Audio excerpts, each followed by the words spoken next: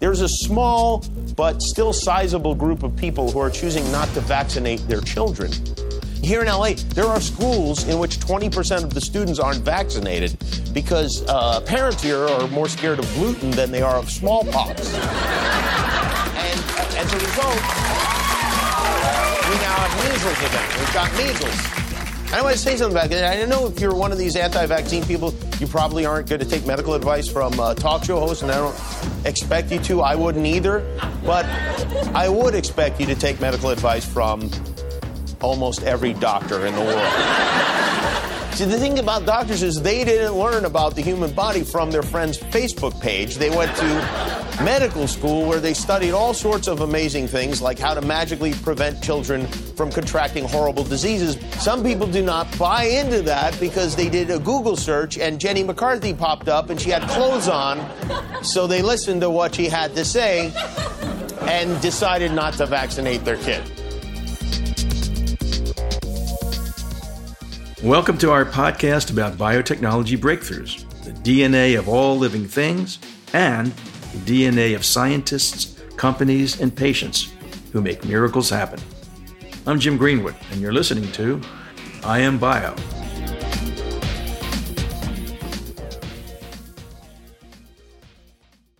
Jimmy Kimmel was spot on, but the audience isn't laughing anymore. Measles outbreaks in California will seem benign compared to what awaits us if ill-informed anti-vaxxers are allowed to corrupt the public conversation while the biotech community works overtime to deliver a vaccine for COVID-19. And we will, hopefully sometime next year.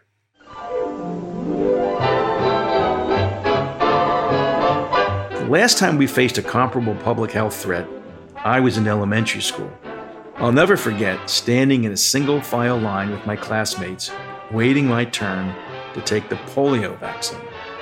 It was a sugar cube, and we all stood in line with our tongues out, waiting for the nurse to put it into our mouth. At the epidemic's peak in 1952, more than 57,000 U.S. cases were reported. More than 21,000 people were paralyzed. More than 3,000 people died in a single year. Each summer brought new outbreaks and waves of public panic. The fear was palpable, just like it is now. Families avoided beaches and movie theaters because of transmission fears. Parents were desperate to inoculate their kids. Of course, as we all know, the polio vaccine worked, and it worked spectacularly. More than 16 million people were spared paralysis, according to the World Health Organization. 1.5 million lives were saved. In point of fact, vaccines are among the most studied and proven public health interventions of the last century. The CDC reports that routine childhood vaccinations prevented 732,000 early deaths over 2 decades. The most insidious anti-vaxxer myth is that vaccines can cause autism. As Jimmy Kimmel noted, an MTV dating game show host named Jenny McCarthy pushed this lunacy, using her celebrity to become the poster child for the anti-vaccine movement. Way too many citizens of our pop culture nation started taking her advice over their doctors.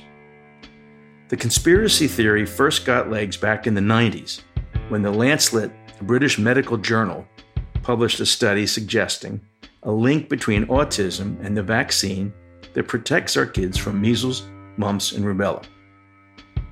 The Lancet editors soon discovered that supporting data had been fabricated out of whole cloth. They issued a retraction and called the published findings, and I quote, utterly false.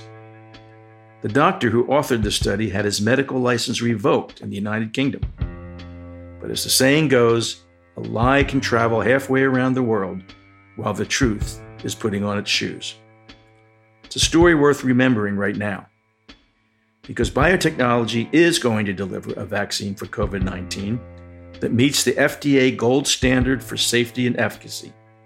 We're going to end this nightmare. On today's episode, I'm going to talk vaccine education with BIO's head of infectious disease policy. We want to make sure that you, the people you love, and everyone who values human life takes the shot. A responsible science-based dialogue on vaccine safety must begin now, because this is a global pandemic, and none of us is safe until all of us are safe. I am so happy to have as my guest today Phyllis Arthur. Phyllis Arthur is BIO's Vice President of Infectious Diseases and Diagnostics Policy. She's very smart. She got her MBA at Wharton. She was at Brookings, and then she was at Merck. And one of the things that Phyllis did at Merck was launch Gardasil. Thanks for being with us, Phyllis. Thank you, Jim. This is a great opportunity. Interesting time we're living in, that's for sure. Indeed. So actually, just real quickly, tell us about your Gardasil experience, because sounds fascinating. I learned so much because you really were teaching a lot of different kinds of providers and thought leaders about a virus that could cause a cancer. And although we had, all talked about hepatitis B in the past, which could over time lead to liver cancer, this was very different. This was really a cancer that was directly linked to an infection with a virus, and so we were teaching pediatricians about the fact that could exist. We were teaching oncologists about the fact that you could give a vaccine to prevent it, and we were really teaching the American people and the people of the world that you could actually get a vaccine that could keep your son or daughter from going on to have very serious and horrible consequences of a viral infection. And I don't think people had ever thought of that before. So it was amazing. It was the first time I ever worked on a vaccine that was so complicated and multi-sectoral and globally important. It was a great time to be at Merck and a fantastic product to work on. And of course, despite the fact that vaccines have saved millions and millions and millions of lives and continue to do so every year, you can never get around a vaccine without some sort of controversy. So with Gardasil, it was the whole idea of, at what age do you make this vaccine available? Or is it going to encourage young people to be sexually active before they should, right? I remember that. Confront all of that, exactly. Right? Exactly. It was so interesting because the whole idea of vaccines always, no matter what the vaccine is to give it to people before their time of exposure. So you give measles vaccine when a kid is 1 or 2 years old, because then you keep them from getting exposed to measles later when it could be much more serious.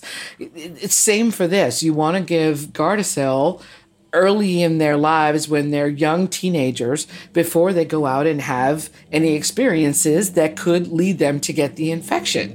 You don't want to wait till it's too late and you don't know when it's going to be. So it was interesting kind of trying to explain to people, the kid, when you give it to them at 9 or 10, you don't even have to talk about sexual activity. You can just say, this is to prevent your child from getting cancer 10, 15 years from now. Full stop. Yeah.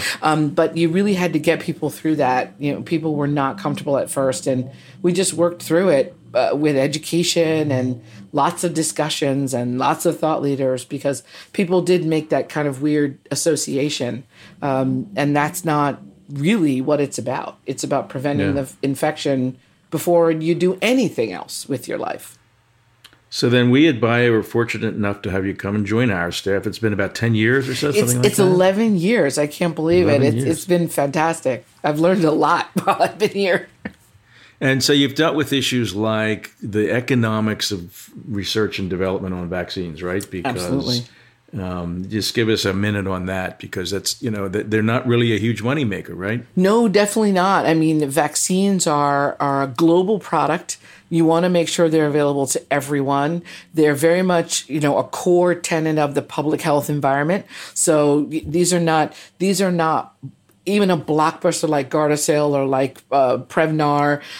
These are still not the giant products within the portfolio of any of our member companies, but they really leverage the most novel technology, and they really work best when you give them to everyone who's appropriate to get them around the world. I mean, you're really trying to stop transmission of an infection. So these are products that are expensive to make. You have to research them in lots and lots of people, because you're going to give them to healthy healthy people, sometimes healthy babies, healthy teenagers, healthy adults, delicate immunocompromised seniors, and you need to be able to know that you're not going to cause any harm. So it's really important to do big studies. You need to build big manufacturing facilities because you want to supply a lot of doses to a lot of people. But you also need to make sure that there's great access and affordability for everyone who should get them. So they're a big investment, but they're not a product that one would consider to be some huge multi-billion-dollar thing. Blockbuster. Yeah, blockbuster, exactly. It's a more modest product, but it's a commitment that a lot of our companies have made because they are such a fundamental part of global public health. And then, of course, we have the anti-vaxxer group. That's true. With whom you have to deal, who...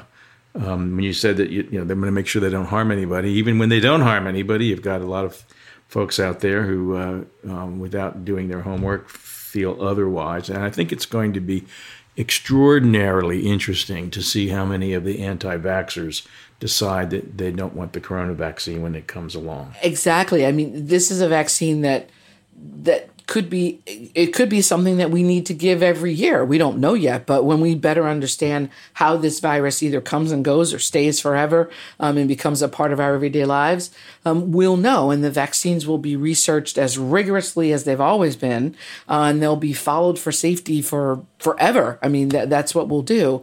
And we'll really get a good understanding of who should get immunized and how well it's working over time. And it is interesting. I'm already seeing a little bit in the press from some of the, the anti-vaccine community about, I'm not getting that. And it's like, well, how do you know? Look at the data, follow the data.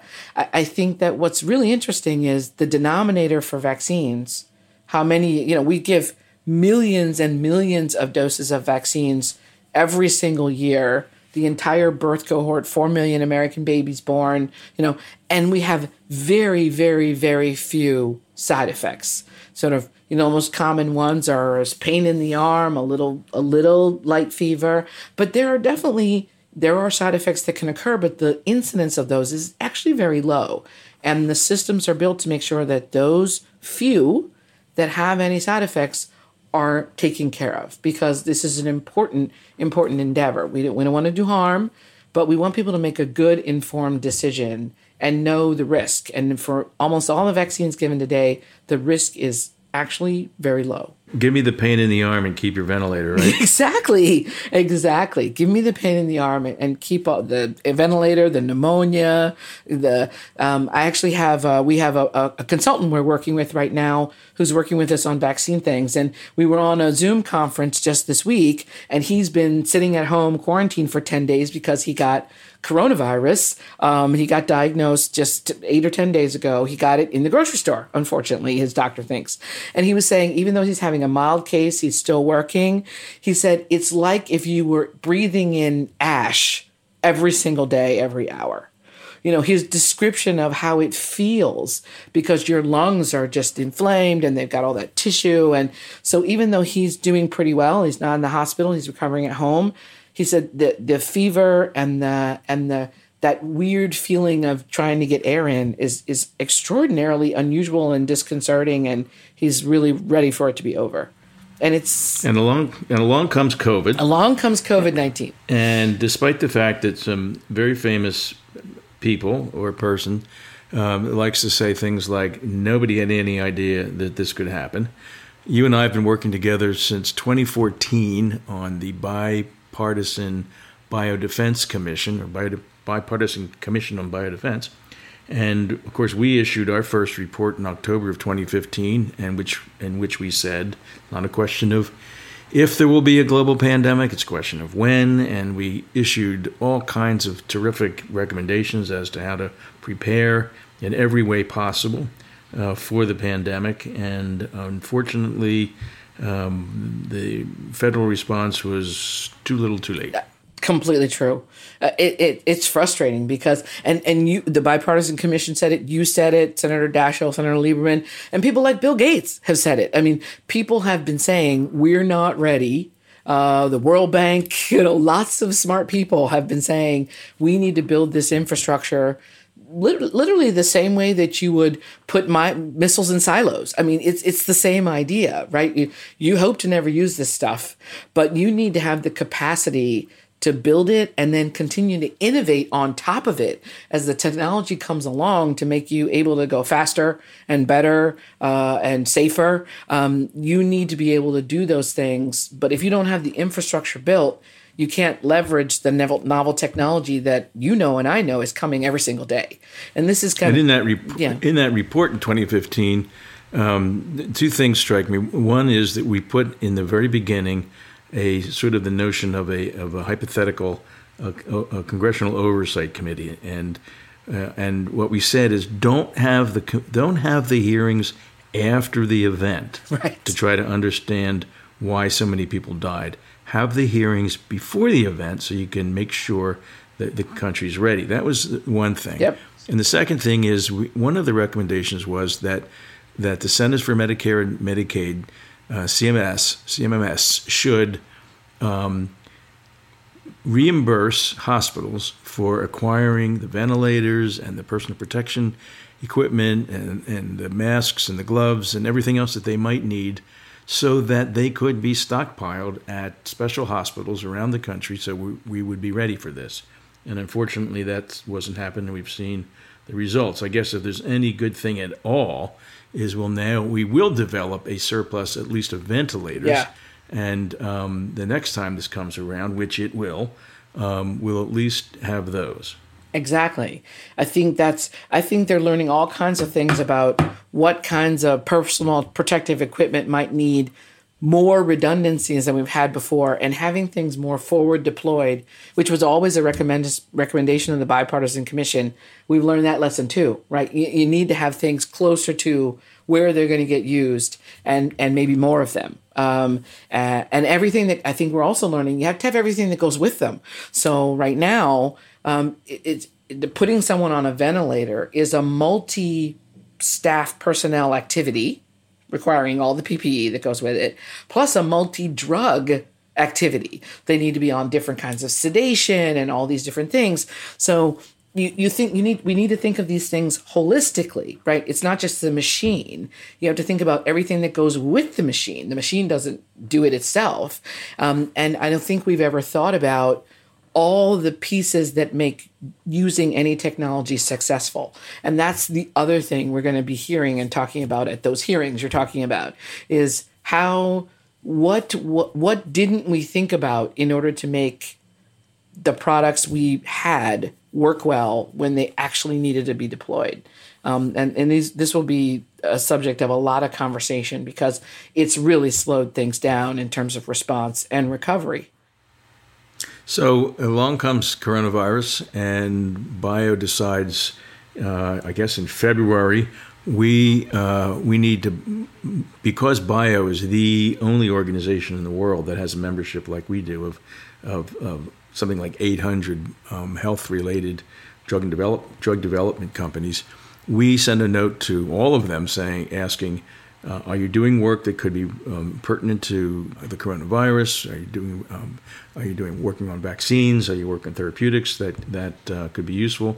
And 50 of our companies said yes, and so we initiated the BIO Coronavirus Collaboration Initiative, which you have been at the center and essentially the helmswoman at that. So why don't you tell everybody, exactly what we've done and bring these companies together and the summit and go on from there. Okay, super. Well, actually, yeah, I think that we realized we had the opportunity to really get the companies together. It was amazing to me how many companies raised their hand even 3 weeks ago.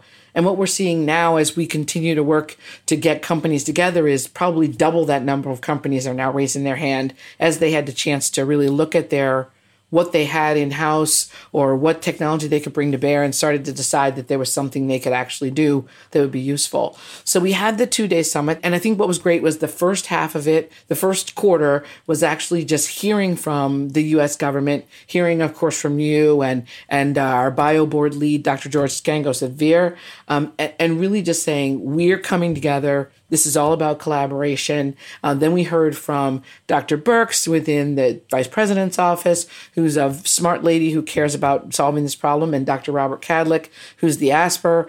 And then really... Tell us what the ASPR is. So he's the Assistant Secretary for Preparedness and Response, who reports directly to the Secretary of HHS, Mr. Azar.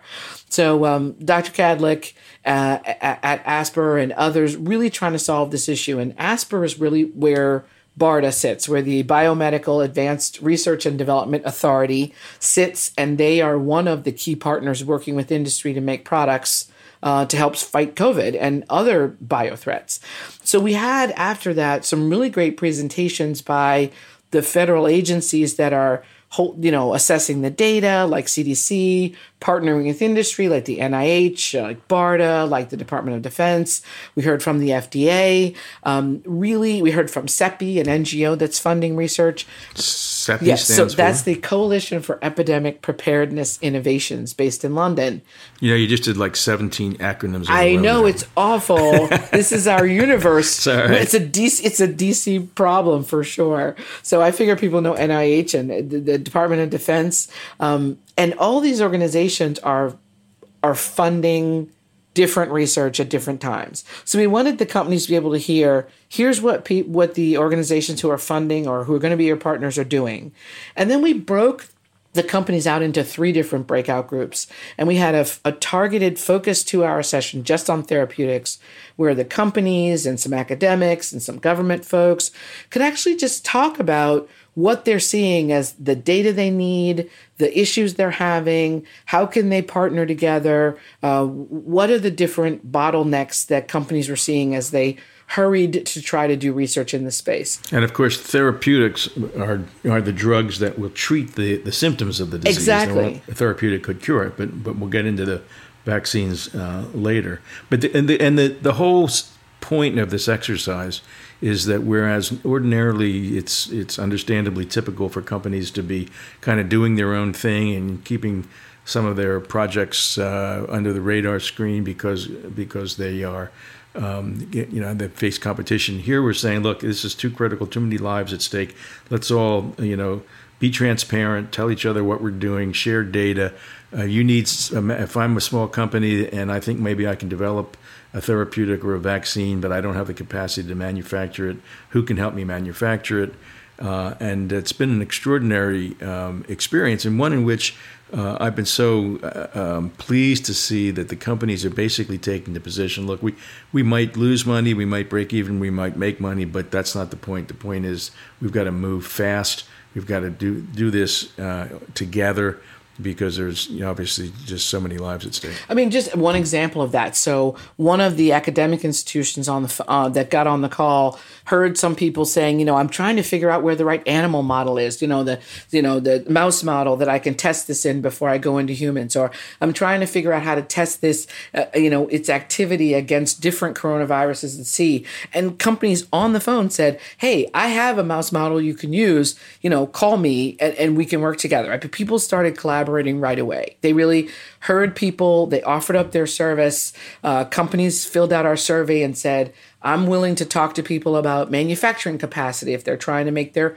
clinical trial lots. So I agree. I think there were a lot of examples, Jim, where people did exactly what you said. They maybe they weren't working on a product themselves, but they had either expertise or they had excess capacity within their manufacturing facility to work with another company to help them do this. And I'll say we started to see companies in the press, we started to see companies making very rapid deals. Usually these kind of deals take a long time to put together, but in part because companies were trying to go quickly and demonstrate and get to the clinic as soon as they could, people really reached out to people they knew and started talking about, how can I get your help in making the clinical trial lots I need for my antiviral or my vaccine. And it's, instead of bringing in armies of lawyers for months exactly. after month, they're basically doing a virtual handshake and saying, let's get this done. And I think we saw that happen really fast. And what we wanted to do at Bio over time was to facilitate that exchange. We actually built a coronavirus landing page on our website that could have a bunch of different things. So one, it has a place where we could capture all the different funding opportunities that were out there. So we put those there. As we saw them come in, we dropped them there so people could find quickly how to apply to BARDA, how to apply to the National Institutes of Health, et cetera. Then we dropped on there things for people to actually created a space, the coronavirus hub, where people could actually raise their hand and say, hey, I need a place to test my antiviral against corona and see if it works, or I need a place to do X. And companies could, in essence, Craigslist matchmake within the hub because you needed a place to put companies together. And we've been working to continuously improve the hub so people can actually build an account. They can do a description of what kind of technology or asset they have or what kind of capacity they have, and actually start to meet and greet with other companies as companies move forward from early stage research to see if their product works to the needs for more complex partnerships for testing, for clinical trial lots, for manufacturing scale up, et cetera. I think lastly, we also wanted to make sure that we serve a lot of customers and we wanted to make sure their businesses, they had what they needed to keep their businesses up and running. And so we built a continuity page as well where people could go and find ideas of pandemic plans, business continuity plans for their business, the latest policies on travel, the latest policies on stay at home, the latest rules on essential personnel who could go to work or not go to work. And it was really important just to give companies, particularly CEOs and human resource advocates and so on, a place to go where they could find the latest information from the CDC and others to make good decisions about their business planning and their business continuity themselves. A lot of our companies are small, and unless they're sitting in Hurricane Alley, they might not actually have a plan for dealing with a pandemic in our country. It's kind of an unusual situation that happens. So we wanted to make sure we were serving people at multiple levels, not just those working on COVID-19, but those who are working on lots of different things and need to keep their business and their employees safe and afloat. And that's really important to us too. So we have some viruses that have plagued us for decades, like HIV, herpes, flu, for which we still don't have vaccines. And we have vaccines that have taken 10 to 15 years to develop. So obviously, the whole world is relying upon the biotechnology sector to figure out how to develop vaccines much more quickly than has ever been done before. Are you optimistic we're going to be able to succeed at that? I am, actually. I think that this is the time. Companies have been actually working on really interesting, innovative technologies for decades. And I think what's good is you're seeing a lot of different shots on goal. And you need that because, as you know better than anybody, everything's not going to work. I mean, what do we talk about, right? It's like 1 in 10 products kind of get through. So knowing that you're going to have failure somewhere along the way, you need to have a lot of different technologies brought to bear. I'll say what's great about the new technologies for vaccines is they can go faster than any technologies we've had in the past because they leverage the genetic sequence information.